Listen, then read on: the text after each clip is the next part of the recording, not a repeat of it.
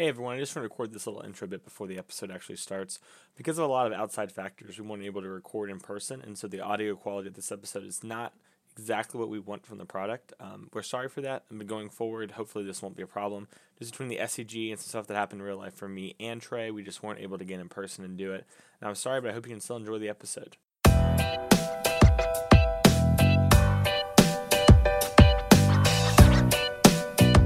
You're listening to the Even Odds podcast on the Constructive Criticism Network. Here are your hosts, Mason and Trey, and thank you for rolling with us.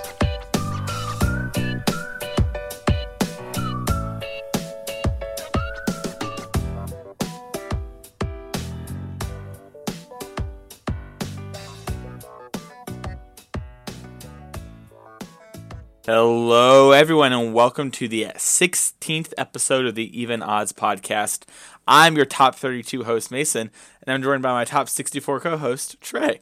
Man, Dacker's right at the start. I had to figure it's something, and I figured this is the best I could do.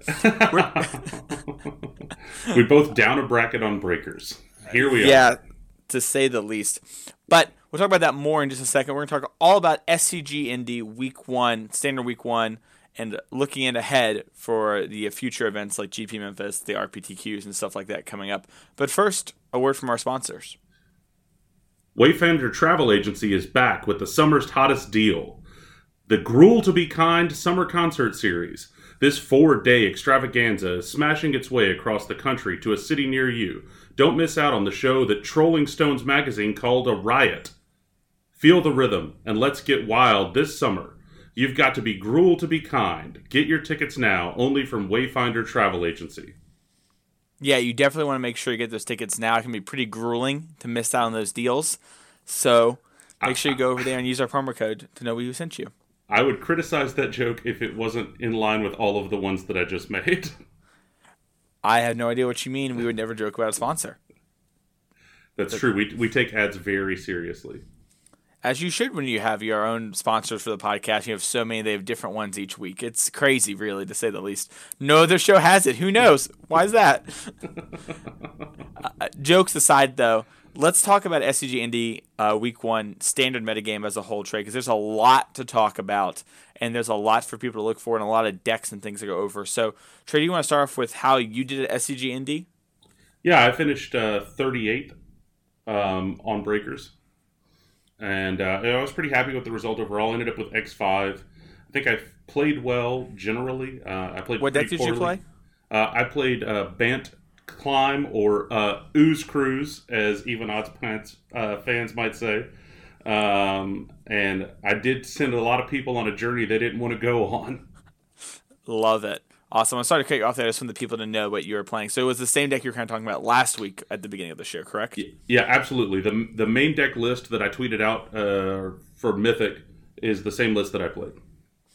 Awesome. And you're still pretty happy with all that stuff? I am. Yeah, as far as the main deck is concerned, I didn't see any real reason to change anything. There are some tweaks that I would make to the sideboard that I had played. But yeah, I would run it back this next weekend and be perfectly happy to do so. Awesome. I love to hear that. The RPTQ is coming up, so it sounds like you're pretty happy with that. I am playing. I got 20th at SCG Indy, and I played Gates Control, the 4-color Gate deck. So it's the same deck that I talked about last week as well, before at the beginning of the pre-show. It is basically a control deck. It was a ramp deck that plays out like a control deck that uses the Gate Matters cards in order to synergize and take over the game. And I was very impressed with how it played. I think we kind of did the thing we talked about last week where we figured out some of the problems, we addressed them, and we tackled it, and I got rewarded at the tournament for it. I had a lot of games where my opponents didn't know what was going on. I had a lot of games where I was able to overpower my opponents with all my synergy, and I was very happy with the main deck, and I think the sideboard was a travesty. But I won a lot of game ones, so that wasn't the biggest deal in the world.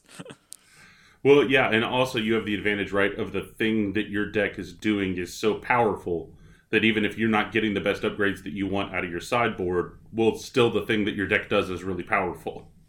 Yes, yeah. My best draws are so close to unbeatable for fair decks that it's very hard for anyone to ever interact with me. And I somehow stole a matchup against Reclamation, and I stole the match against Fog in the last round of the Swiss, wherein he went to go off and then failed while going off.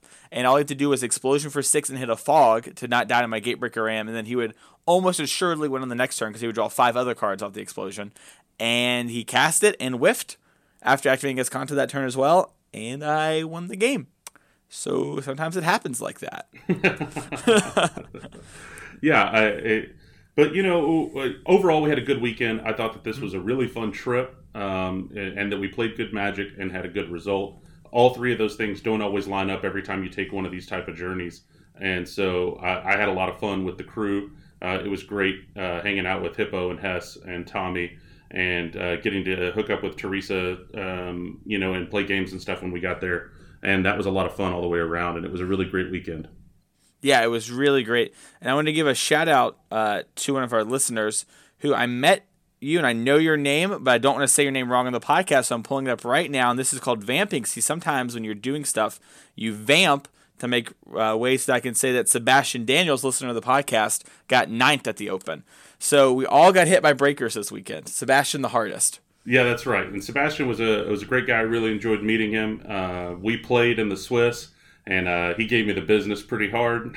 But we talked about the podcast, and then he just continued to just win a lot of matches on day 2, and did come up with the heartbreaker. I think he was like 100th of a point away from top 8ing. Yeah, some absurd number like that. Like you run it back 100 times, he makes it every other time. Yeah, but it was really great showing from Sebastian, and I hope that he continues to go to these events and have success. Yep. So let's hop right into the main topic here. Now we've kind of gone over how our weekend at the SCG went there in the big picture. Trey, what did prep look like for you for SCG Indy Week 1? Well, this was definitely a new experience for me as far as prep, because I prepped almost exclusively on MTG Arena. Honestly, I haven't opened Moto since Arena launched. It's just not a thing that I've really been doing. So it was a lot of... That's not anything anyone's doing, to be fair. That's true. Yeah. I think the standard queues on Moto now have like 150 people in them, which is pretty astonishing. But yeah, it was a lot of... started off and I ran a bunch of best of ones just to try to get a feel for what type of deck I wanted to put the time in and actually picking and deciding on. And so I was running through a lot of different deck ideas and a lot of sketch ideas that we had from lists that we had made prior to the time that the cards were live, and then was running through best of ones just to try to get a feel for what decks were worth tuning and exploring further. Found out pretty quickly that the Bant Climb deck, the Ooze Cruise, was going to be a fun trip to take, and that it was winning a lot of best of 1 games. So then I took it to the traditional constructed best of 5 leagues in order to try to figure out the sideboards and what kind of plans I was going to have in regards to that, and then tried to run as many of those as I could prior to the event. How about you? So, yeah, it's interesting for me. So we recorded the last episode the Sunday before the SCG, so 5 days out from it, and we both hadn't hit Mythic yet. And I wanted to work on the Gates deck, and just like you, I only played on Arena. In fact, I didn't even have my deck together until about 40 minutes before the tournament started, because I had so many cards pre-ordered, and it's just not reasonable to play in real life. It was more efficient just to play on Arena. But when I got home from recording the podcast, I streamed, and I got pretty close to Mythic, and then I just played on Arena for the rest of the night, and I exclusively played Esper Control and Guildgate deck, just to get a feel for those 2 decks. I was able to hit Mythic with those, and you hit Mythic playing Bant Climb. And once I hit Mythic with the deck, and I beat a lot of red decks, I was like, okay, I made one concession in the main deck, adding an extra Angel and cutting a Guild Summit for the best of ones. I was like, let's switch this back and let's play 2 out of 3s. And I very quickly realized my deck was busted. And then it was a thing where it's like, not busted's the bad word to use. My deck was very powerful, right? And it was stronger than I thought it was. Like, when you look at the Guildgate deck, it looks like a draft deck. And that's the thing that I hear everyone, the fun part now is I get to hear people talk about the deck on other podcasts. And everyone's like, oh, it looks like a really good draft deck. And so it looks like that. But when it plays out, what it looks like to the expectation makes it seem busted. It's just very powerful.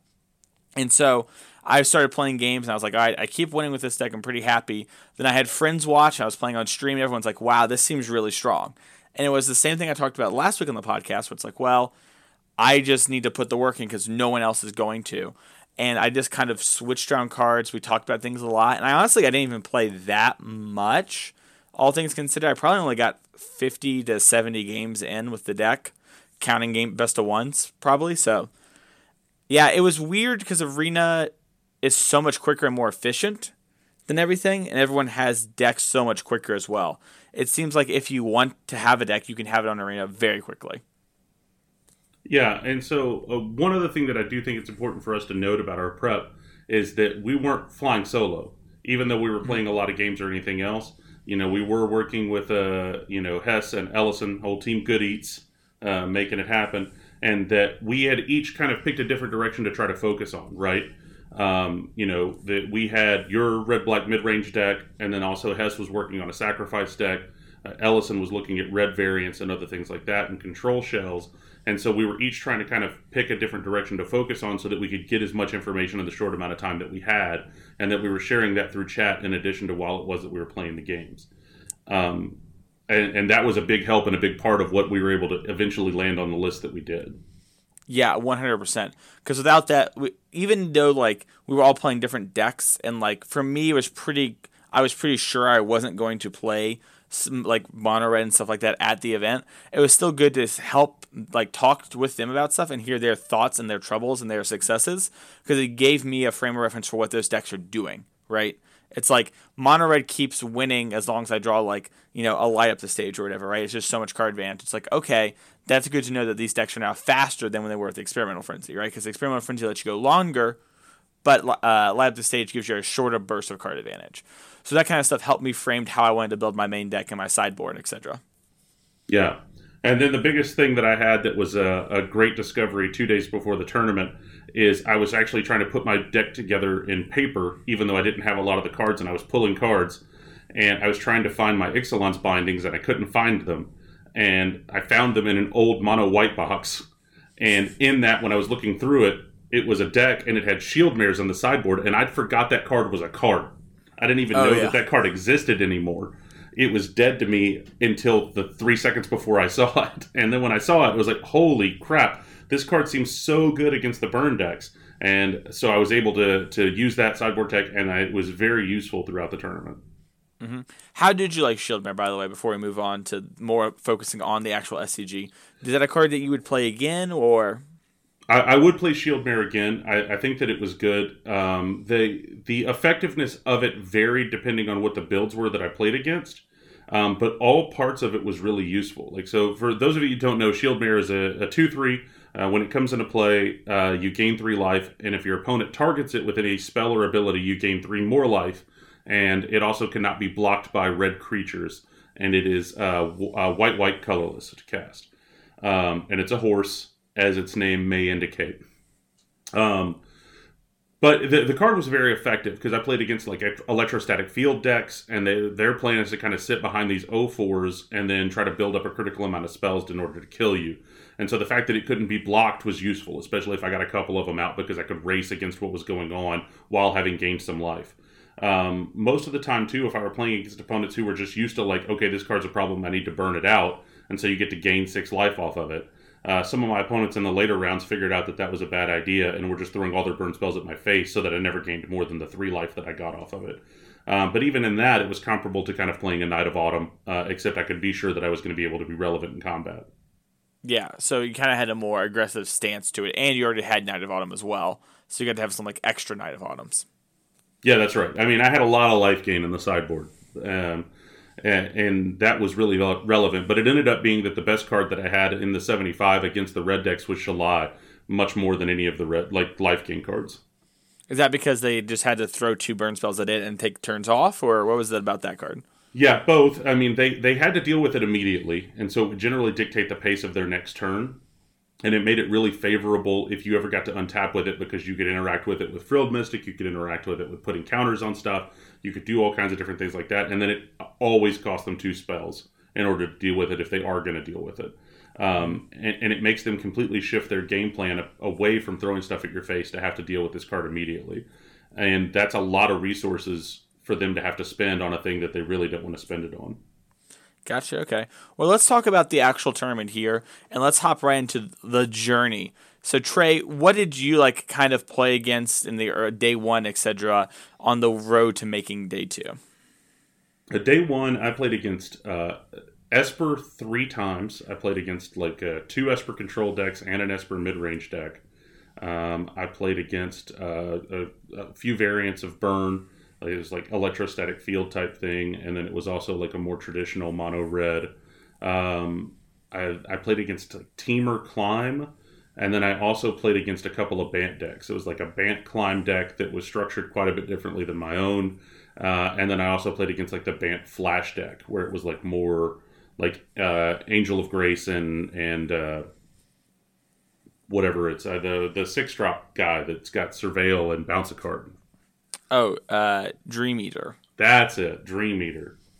So it was that kind of a thing, and like that deck was tough for them to deal with what it is that I was doing, because I could get under them and then I could tempo them better, because all of the stuff they were trying to do to interact with the board was really expensive.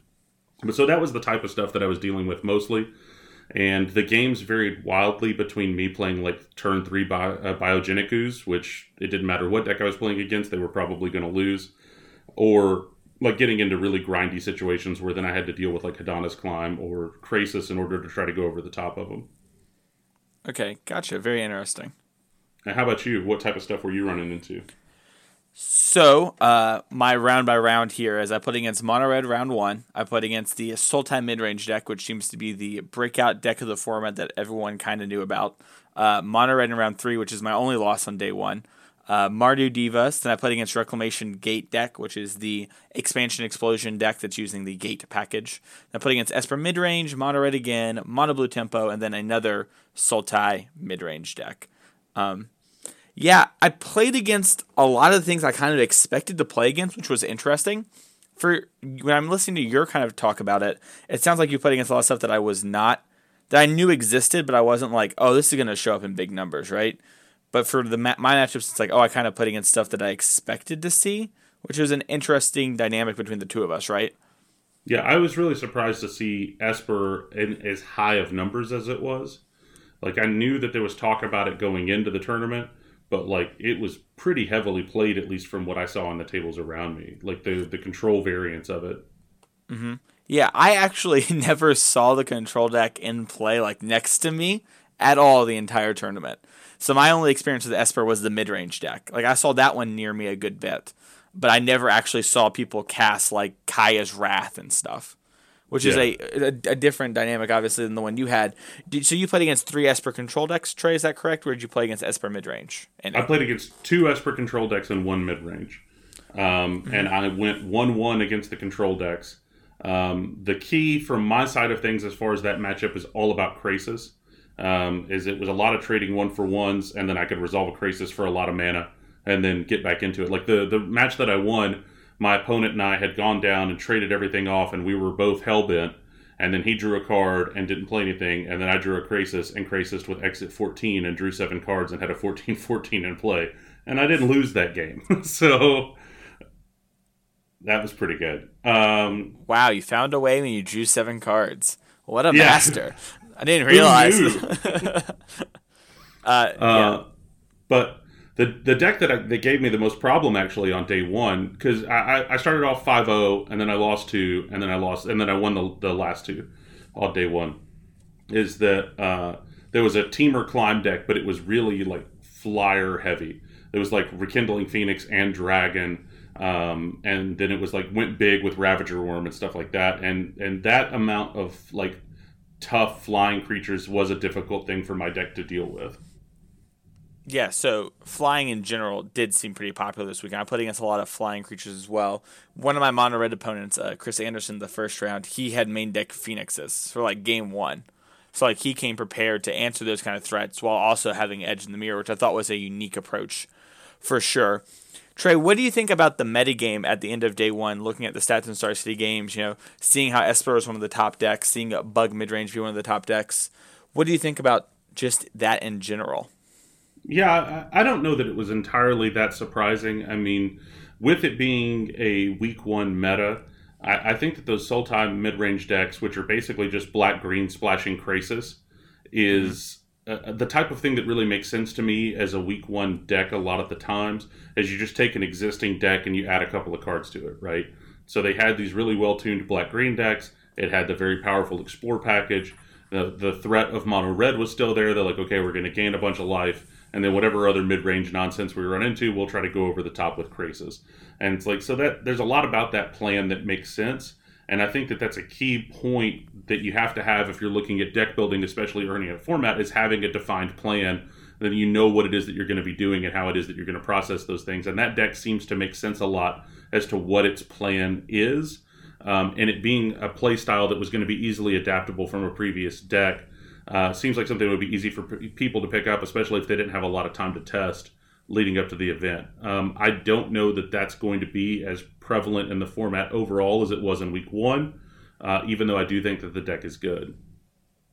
Yeah, definitely. I agree with that statement. I'm curious, though, specifically for the RPTQ more so than SCG Baltimore, right? Like in SCG Baltimore, I think a lot of people play Sultai mid-range because friends don't let friends play bad decks, right? And it's like, well, if you're afraid of Nexus, which we'll get here to in a second, that deck has a pretty good plan. If you're afraid of mono red, the deck has a pretty good plan.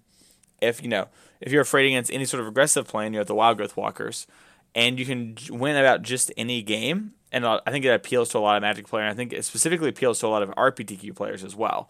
So, for looking ahead at the RPTQ here, which we'll get into more later, I expect this deck to be in full force. But I wonder if it will be that way still going into the Pro Tour in 4 weeks here.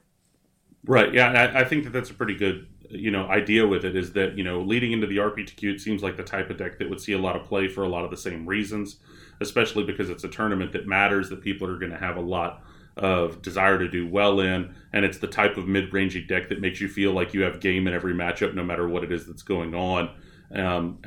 So I do think that it's going to show up in pretty high numbers this weekend, but I'm with you. I don't know that that's also going to be true leading into the Pro Tour. Yeah, I will say that unlike sometimes the mid-range decks where you feel like you have game in every matchup and honestly you just kind of don't, I think you do with this deck post-board. Like, Stroke, Negate, Duress gives you so much game against the Nexus decks. And then the Explore package is so good in the main deck when combined with Krasis. You just have so much incidental life gain and Chupacabra and just things like that. It's just hard. And the deck does play, like, Climb in the main deck, which gives it a weird, some of the versions play Climb in the main deck, which give it this weird one-outer type thing, where I actually lost a game to Sultai because they had, a quick Climb draw and, bursts me out real quick, when normally that kind of deck doesn't apply that kind of pressure. Right. I have to say that one of the largest surprises to me over the weekend was how prevalent Hadana's Climb was. Like, even though I was a person who was playing Hadana's Climb, it was in any deck that could basically play it. Every deck that I played against that had those color combinations, if you were playing green and blue, at some point you were playing Hadana's Climb. Even the number of Teamer decks that I played against were playing Hadana's Climb and no Rhythm of the Wilds. It was clearly the community had decided Hadana's Climb is the best of the 3-mana enchantments that you can be playing in these colors. And that was not something that I would have expected. I thought that we might see a little bit more variation. Yeah, I wonder so much if it's people expected Rhythm of the Wilds, and it's this is the go-to to go over top of that stuff, right? Because flying and doubling the power is so good. And then building up your creatures on the ground lets you rumble with Rhythm, right? Because in theory, worst case scenario, a scenario always is that they're one bigger, and your Climb lets you do the same thing, just a little slower at times, but has more burst potential later. So I'm curious how a lot of people got to that conclusion, because for you, it's just kind of we need some way to close the game out. And it seems like those other decks don't need that as much, which is a weird way for things to break. Right. Well, I know it's quite possible that people reached a similar conclusion to what we were going to think, which was that considering how consistent the mid-range decks were and how fast the mono red decks were, that we kind of thought that Control wasn't going to be as big a player as it ended up being. There ended up being a lot more Control than what we anticipated. And it's okay, so Rhythm is really good against Control, but we're expecting there to be less Control there than there might otherwise be. But Hadana's Climb's also good against Control, but it also has value against the decks that aren't that. So maybe that kind of became the hedging play, as opposed to we're going to have this card that's just lights out against Control decks. Yeah, definitely. It's a super awkward way for things to have broken down there. Let's kind of talk about some of the things that people were talking about going into, during, and after the tournament now when it comes to the metagame here. Trey, what do you think about Wilderness Reclamation? I mean, the card's fine. I I don't know that it is as powerful as it was reported to be. The talk leading up into the tournament was, it seemed like every other day somebody was tweeting out a deck list with Reclamation and apologizing for breaking standard and apologizing for making it a ruinous tournament environment for everybody to play in. And that's just not the way that the tournament played out. There were very few of those decks at the top tables in day one, and there was an even smaller number of them that kind of hit the day two metagame. Yeah, I'm curious to know what will happen at the Pro Tour when it comes to this deck specifically. Because my opinion is, and it's kind of harsh, is that this deck can't beat Negate or Duress when played correctly. That you, like, average draw versus average draw, if both decks are, like, playing, like, a normal game of Magic and not busted draws, if one player has Negate and the other player doesn't, it's over. I just don't think the deck operates. It's true. I saw an example of that. Like, I was sitting next to Andrew Elgaborn, Pro Tour champion, who was playing the White Weenie deck splashing blue for Deputy of Detention and Negates. And his opponent was on Reclamation. And he just played a lot of, like, little White Weenie dudes. And it got to a point where his opponent was like, cast Wilderness Reclamation. He's like, okay. And then he was like, float my mana, cast Nexus of Fate. It's like, negate, untap, and kill you with my little dudes. It just wasn't even a game. Like, the guy cast a 4-mana spell that doesn't really do anything, and then tried to cast a 7-mana Time Warp. It got negated, and he died. Yeah, 100%. I also, that White Weenie Splash Blue deck, I think, is one of the decks I think people should be talking about more that isn't getting talked about, which is weird. But just for the record, I think if you played the White Weenie deck before, you should make that change. That deck seems very good. Trey, what do you think about the card Nexus of Fate along with Wilderness Reclamation? We have in our notes here, were people complaining? We were hanging out with Teresa, so we heard a lot of complaining. But if you didn't have to hear Teresa get paired against it 5 times in a row, did you hear a lot about the complaining? What do you think about the card? Do you think it should go, et cetera, et cetera? I as far as like on the tournament floor, I didn't really hear a lot of people talking about it. People weren't complaining about it. There was much more complaint like online leading up to the event than there was at the event. I saw the deck a couple of times, but I didn't really see a lot of it just going crazy or going nuts. I mean, I think that Nexus of Fate is a big part of what makes the appeal to wanting to play that card. It's either that or Expansion Explosion or some combination of the two. But I don't know. I mean, I think the real problem with it is like that when that deck is winning and when it's doing the thing that it's doing, it's just miserable when you're on the other side of the table because you feel so helpless. And the person who's doing the thing, you feel so powerful, like you could never lose or nothing could ever go wrong because they're just doing a thing that's fundamentally broken. And I think that sometimes skews what the experience is on all the games when it doesn't go right. Mm-hmm. Yeah, definitely. It's definitely a thing where, like, the perceptions are so polarizing normally, right, that it's hard to get, like, a clear picture of what's going on. Even my take, right, that, like, the all-in Reclamation decks, the ones that aren't using Nexus but are just trying to Expansion Explosion you for a bunch and can only win with Negate, that's still even just, like, a hyperbolic thing where it's like, how can these decks ever win if you just counter their main piece? But in reality, they probably can. And it also is going to be interesting seeing how these decks adapt to fight through hate, right? Because we saw Fog originally, when there wasn't so much hate, it appeared, and then it kind of went away for a little bit, and then it had a mini resurgence when the hate was low, and they had adapted and figured out plans for that sort of hate. So I'm curious to see how that all plays out going on down the road. Yeah, one thing that definitely that the decks had an impact on the tournament, seemingly, is that rounds ran long day one. Oh my gosh. We were probably like plus 25 minutes in between every round. And I know it wasn't that big of a tournament. It was like 665 people or something like that. It was 800 something. Yeah, something. But I mean, it's not like an outrageous size for an SCG. I mean, they've handled bigger tournaments, and they do a good job in handling those things. So I think that these decks were definitely having an impact on time of the round. And, as we've seen before with bannings or anything else, affecting tournament time of the round will do a lot more to get you banned than about anything else. That's very true. Yeah, it's also crazy because on day 2, we barely went over. Because, A, there were so few Nexus decks, but B, it's just the deck couldn't convert, I guess. I don't know. Maybe people are handling it better or scooping quicker, but we only went like 4 or 5 minutes over time, I felt like, every round except for one on day 2. Yeah, I think there's a combination of things with that. Is it's that one, I think there were less of those decks, and two, there were only like 65 people on day 2, so it just gets to an easier type of thing to manage. Sure, that makes a lot of sense. Let's talk about Mono Red for a second. Where do you stand on Mono Red? Because there's a lot going on with Mono Red right now, right? You can play Light Up the Stage, you can play Flame of Keld, you can play Risk Factor, you can play Experimental Frenzy. Mono Red has so much card advantage. You can play multiples of all those cards. You can mix and match them how you want. Where are you on Mono Red? Do you think it's a real player? Do you think these cards are true? Break it down, Trey. Where are you at with it? I think that Mono Red is real. I have no interest in being a part of it, but I do think that it's very real, especially because, like, the Mono Red decks have the same issue that all of the other decks have right now, which there are so many possibilities of the way that you could build it and to be effective in what it is that's going on. It's crazy. Like, you could be the Mono Red decks that look a lot like the ones that they did before. They could be the Light Up Stage decks like what you were talking about. You could have Electrostatic Field and Gutter Snipe, which is a deck I played against on day 2. That was a Mono Red deck splashing, or not splashing, but also had Phoenix and all of these other crazy cards. Like, there are so many different possibilities of things that I think are effective, and all of them can do obscene amounts of damage. Like, I had a game that I played against Mono Red with Electrostatic Field, and I gained 16 life throughout the course of that game, and I had to have them brick a draw step in order to win. Wow. Like, that's an insane thing to have in a standard Mono Red deck. So, like, the decks are most assuredly real, but trying to figure out what it is that you want to do with it and what direction it is you want to go, it's just not the thing that's the most fun for me to think about. That's fair. What about you? So my tournament Mono Red experience was awkward, right? So I played it round 1, which was whatever, and then I played it in round 3, and I played against, I forget his name, he was very nice. He's the SCG grinder that always plays Mono Red in Legacy, and he just plays Burn in every format.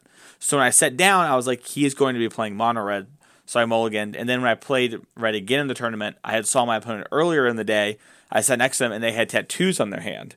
And they were another very nice player, but because of their hand tattoos, I recognized them, and I kept a hand that was very good against Mono Red.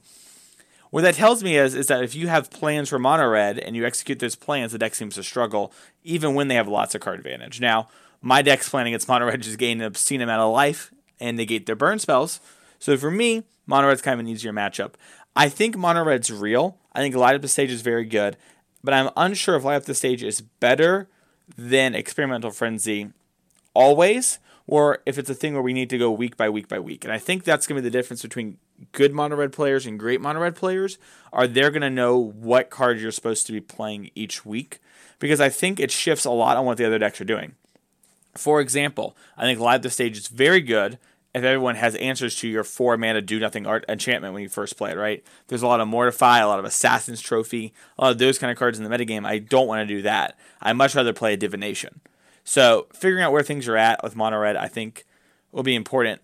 I think one of the reasons we see so much hate for Mono Red and complaining is the relevance of best of one on Arena and Ranked. So you see Mono Red, it's kind of the same thing with Nexus, to be honest, too. You just see it all the time, so your hatred grows for it, right? You see this happen in formats anytime you see the same deck get played over and over and over again. And now what we're seeing happen is, because Arena is so accessible for everyone, we're having this happen on a quicker and much larger scale, because Best of One rewards playing these linear decks for the most part, and then also rewards you to play fast decks.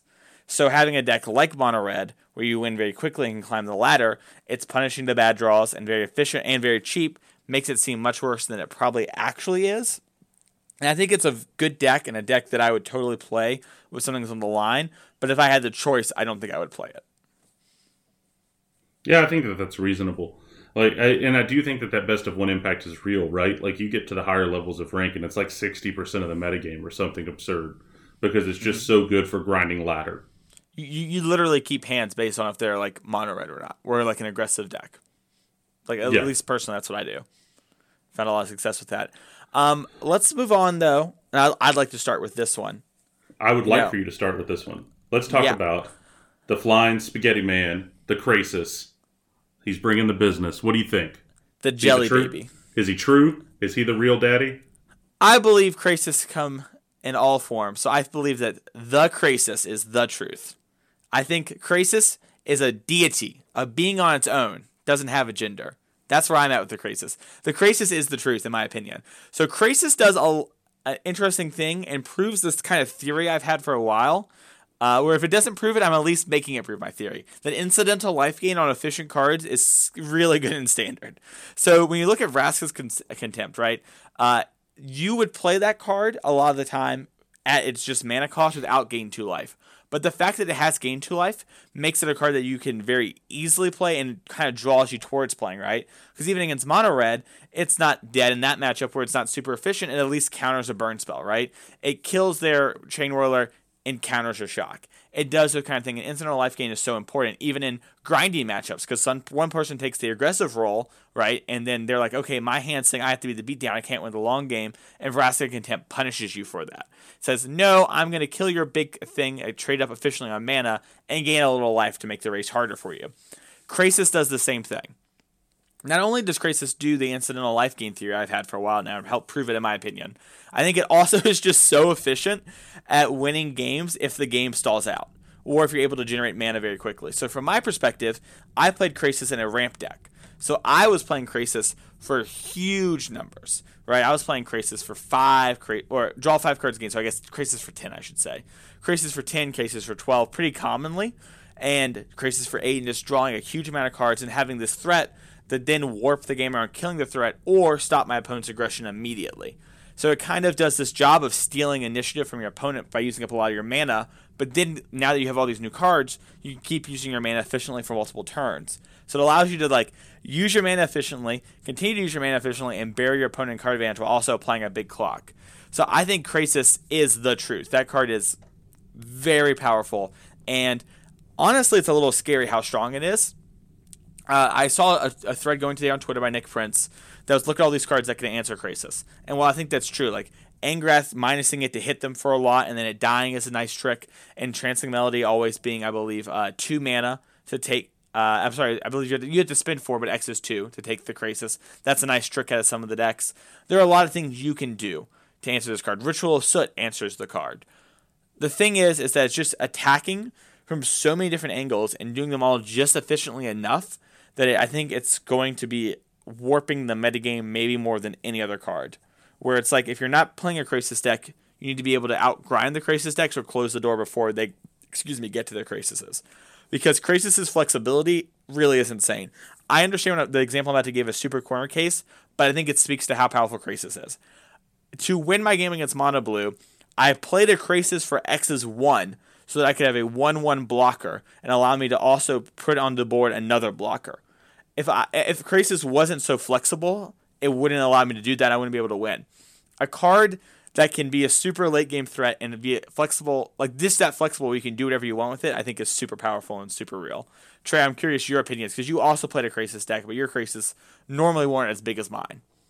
I don't know that that's entirely true. My Krasises were gigantic. This isn't a competition, Trey. I know your Krasis is huge. Listen, we don't have to sit here and measure Krasises. But the Krasis does it all. It slices, it dices, it julienne fries, it can make toast, it does everything. I think that you hit the nail on the head with the flexibility of the card. I don't know how many times I would just get to 4 mana and not have another play and just play Krasis for 2 to draw a card and gain a life and have a 2/2 flyer. And sometimes that was the difference between making a land drop for that turn or not making a land drop or doing any of those other kinds of things. It just did so much in the middle game. And then in the late game, playing a deck that has 4 Krasis in it, it's silly. Because you play 1 for X is 6 or play 1 for X is 8. And then you draw another Krasis. And then the next turn you just play another one for bigger. And you play another one for bigger. And you can just take over a game from an insane amount behind just by not even casting another spell other than just chaining them one into another. Which is something that happened to me a lot when I was in the mid-range matchups. Yeah. And in the deck that I was in too, I also had some silly turns that are kind of Magical Christmas Land, but they happened and it made the deck look very powerful. Where I played Incubation Druid on 2, Hadana's Climb on 3, put a counter on Incubation Druid, then tap Incubation Druid second main phase to play another Incubation Druid, and then the next turn do the same thing, and then play a Krasis with exit 8 on turn 4. And you're just not going to lose those games very often. It just does an insane amount of stuff. And the life gain, even though it's most of the time somewhere between 2 to 4 life, that makes such a huge difference a lot of the times in the combat racing that it was surprising how much you'd be okay, I'm barely teetering, I need a blocker, and if they have a removal spell, I'm going to die, to like Xaxes on board, it's like, oh, well, I can just play Krasis and I can draw a couple of cards, and then if they have a removal spell, I'm at like 2, and then I can try to come back the next turn. And that came up a lot in the real creature-heavy matchups, too. Yeah, that came up a lot for me as well. It also came up in like the mid-range matchups where I talked about how they like have a slow clock, so they need Hadana's Climb. And my last round of day 1, my opponent, my deck plays the Archway Angel, so I gained a bunch. I was at like 40, right? But there were multiple turns where we were both drawing bricks, but they were attacking me for like 6, right, or 5, something like that. So it was significant, but it was enough where I had gained enough life that it didn't really matter, and I was hitting my land drops. And I drew a Krasis, and I'm like, all right, Krasis is 8, draw 4, gain 4, right? And it's like, okay, that stops a turn, and now I drew all these cards, and like they drew another land, and it's like, play Krasis for 9. Now it's, a 9/9, draw 4 cards, gain 4 more life, and they're like, okay, answer Krasis. It's like, all right, well, now you're still not attacking me. I drew all these cards, right? So it really does take over games. Here's another thing about the card, too. It's so good. It's the kind of card that has abilities on it you forget are there. Like, you forget the card has Trample. Like, it just doesn't come up a lot. Because you're like, well, I just drew a bunch of cards, I gained a bunch of life, and I have a giant flyer. And then you attack in, and your opponent starts looking at their blocks, and they're like, well, I don't have good blocks, because this thing also has Trample and is going to kill me anyway. 100%, yeah. And also the fact that people were like, messaging me after they started to play my deck, and they're like, oh, I forgot this is a cast trigger, I can just run this into control decks. And it's like, yeah, you can just play it as a big threat on the turn where they want to like, hold up control or they want to like hold up draw spells and have contact activations, but they have to answer this. And it's like, well, if they don't answer it, they take a bunch of damage probably on the next turn. Even if they do, you still replace the cards, right? So you're like somehow up on cards with the control deck when you trade, which is crazy. That's gonna do it though for the talk about specific cards and whatnot. Trey, what did you really learn, though? If you had to take one lesson to give to the people, what would you say? The biggest thing that I had is that I don't know that life gain is the correct angle to try to battle the red decks. Like, they're so good at pushing through that type of thing. You have to be able to clock them. You have to be able to get into combat with them and race them in that regard. And that you need some kind of life gain to stay alive, but like, packing your sideboard with like all the life gain spells that you have, I don't think is a reasonable strategy in order to try to play against those decks. Yeah, that's a good one. I would say this is something that maybe it's not specific to the metagame, but just another lesson for Magic in general that I applied this weekend is remember what your plan is, and if it's a bad matchup, try your best to make those plans happen. My deck is not very good against combo decks, right? I'm a big slowy control deck that plays mass manipulation to get the mid-range decks, right? But I have Gatebreaker Ram, so I can draw Gatebreaker Ram and play it against Fog decks and Reclamation decks, and I can slay them. And I need to mulligan and make those kind of plays matter. Same for Gates of Blaze against aggro decks, right? Like I'm a slow controlling deck, but if I draw Gates of Blaze, I can make these things happen. So it's just relearning that lesson and knowing that your plans can matter. Trey, if you had to make one big change to your deck, let's say someone looked at the SCG, saw your deck list, and saw the deck lists were published, what would you change? The biggest thing, it goes back to the thing that I said about what I would learn, is that I think that the best thing that you can possibly do against the burn decks is to play Shalai. And so what I want to try to test going forward is going up to 4 Shalai in the 75. So I would look at probably cutting Lyra and probably a Johnny out of the side, which were cards that were not particularly useful most of the weekend. And just try to make those 2 more Shalais decide in that type of matchup. Totally reasonable. The one thing I would change, I kind of mentioned at the beginning of the show, is I would change most of the sideboard to fit what I learned this weekend, which is to have better plans. So really, I'm only talking about 5 or 6 cards, but I would try and make it so that my plans against the matchups that are bad are better, because our good matchups like Sultai midrange, which I think is like part of the reason to play the gate deck right now, is if you think Sultai is good, the gate deck's really good, is you bring in 1 to 2 cards, depending on like what you think they're going to do. So with that being the case, it's like, well, I have a lot of cards that are kind of for this matchup, so I need to figure out other things to do for these other matchups to make those plans better, because you can afford to do that. So that would be the changes we make. That's kind of our opinion, our view on just being there week 1 of SCG. Indianapolis. It was a great time. Had a lot of fun with friends, just like Trey said at the top of the show. Wouldn't trade it for the world. You know what else we wouldn't trade for the world, Trey? The network. Darn tooting, Trey. We're on the CCMTG network with lots of great shows on the network. We have Constructive Criticism, which we talk about every week. We have The Hive Mind, which is the newest show on the channel. I say it's the newest show, Trey. It's already been like 3 months. Time flies. They have their talk show. It's bi-weekly. Get people on from the Magic community and talk about them. Great show. We have Common Knowledge, the Premium Pauper podcast. Pauper's really popping off right now. There's lots of craziness going on with Gush and Foil and Hoopla and whatnot right now. That podcast keep you in the know if you're a big Pauper fan. The Pauper GP is coming, Trey. I'm not just saying that. I really believe it. Yeah, I think it's probable. You know, they've already had it now where they've had a Pauper event that's coming up that you can qualify for the Pro Tour with, or the Mythic Championship, or the alternating sack race. I don't know what it's called anymore. But, yes, that is a thing that can happen. Yeah, although I guess we might not know if it does happen. That's the awkward part. You can also check out Homeward Path. It's another show on the network. Homeward Path is a MTG dad show, kind of focusing on more if you have a busy life and balancing Magic and that kind of stuff. So that's something that really speaks to you. I'd highly suggest checking out that podcast.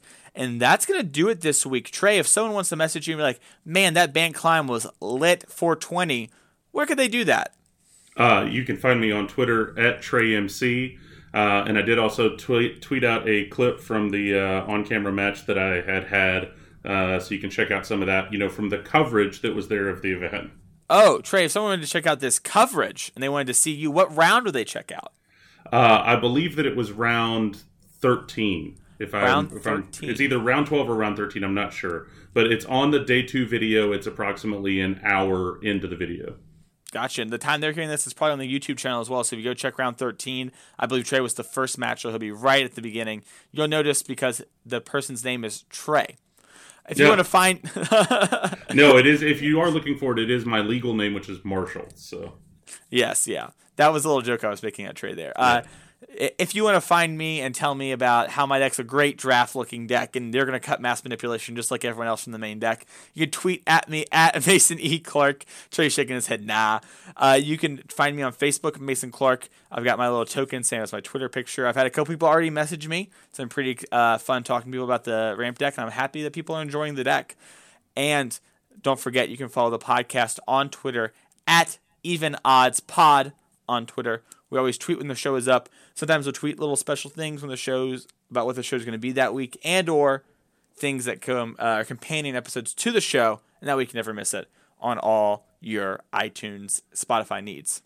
I do want to say one last thing as well about the weekend is that friend of the show Lucas went to this event and he had set some goals for himself, and he really worked hard and played some good Magic, and it was good to see him continue to grow as he gets more into this game.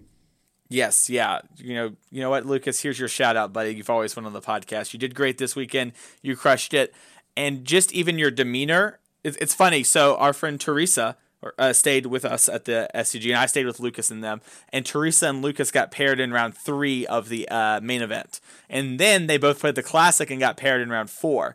And Lucas is he got 2-0 both times. You lost, buddy. I'm sorry, but your demeanor was much better between the first time and the second time. And just in that one day, I could see the difference in the things, and I could tell you were actually applying what we had talked about, and talk about what you can't control and what you can do, and mulliganing when you have to, and all that kind of stuff. So great job there, buddy. That's going to do it for us. Roll with us next week.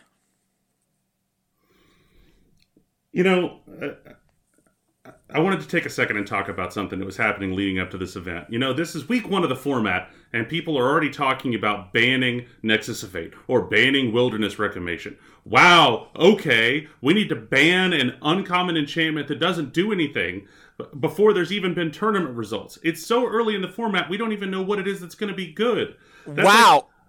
Wow, okay, Trey, you're seriously going to talk about Wilderness Reclamation like every other podcast in the world right now? You understand that WotC didn't give the GP winner a trophy? Do you know how hard it is to get a trophy? Let me tell you how hard it is. It's not. I went and got one for myself today for being the best Even Odds podcast co-host on the planet. It takes 2 minutes, Trey. 2 minutes. Yeah, not only that, but then after the fact, CFB Events wanted to tweet out that they had ordered trophies, but they didn't show up. Sure, and I'm sure that Homer always remembered Marge's birthday every time and wasn't just at Moe's getting drunk. Wow, okay, Trey, you're still going to talk about that and not segue into the fact we don't have GP coverage anymore? You're telling me WotC finally puts enough money in the game that we could finally make a career out of this for at least 32 people in the world. But once you do that, the world's going to know you. But for the world to know you, we had to make some budget cuts. So to do that, we cut all the budget. But don't worry, the MPL will probably be good, except we don't have any proof of that, and all the money's going to this. Wow. Okay, Trey, I can't believe you're letting the ball drop like this. No, everything's fine. We're going to make an announcement in January, which is over like tomorrow. It's not really that big a deal. But don't worry, we're going to lay everything out. There's going to be a big plan. We've always had the plan. The plan has been in place since the beginning. We're not making it up as we go along. We're not just throwing things against the wall to see what it is that makes everybody furious, and then we'll respond after that. No, that's definitely good. That's why like every other sporting event and everything else in the world just doesn't televise any of their games or doesn't talk about any of their players or doesn't do any of these other kinds of things, because that's definitely the best way to make sure that you're like a real sport. Wow, okay, you're telling me that what WotC just did was tweet at Peyton Manning's mom and say, hey, we're not going to televise the Super Bowl this year. Oh, right, yeah, that's right. They didn't even do it in an official announcement. They just had Reed Duke's mom tweeted, it's bad that there's no coverage, and then they made their official announcement in a reply tweet, which are about as easy to find as buried treasure if you're looking on the internet. So this is just, I can't even form words right now. I'm so mad. Wow, okay, roll with us next week.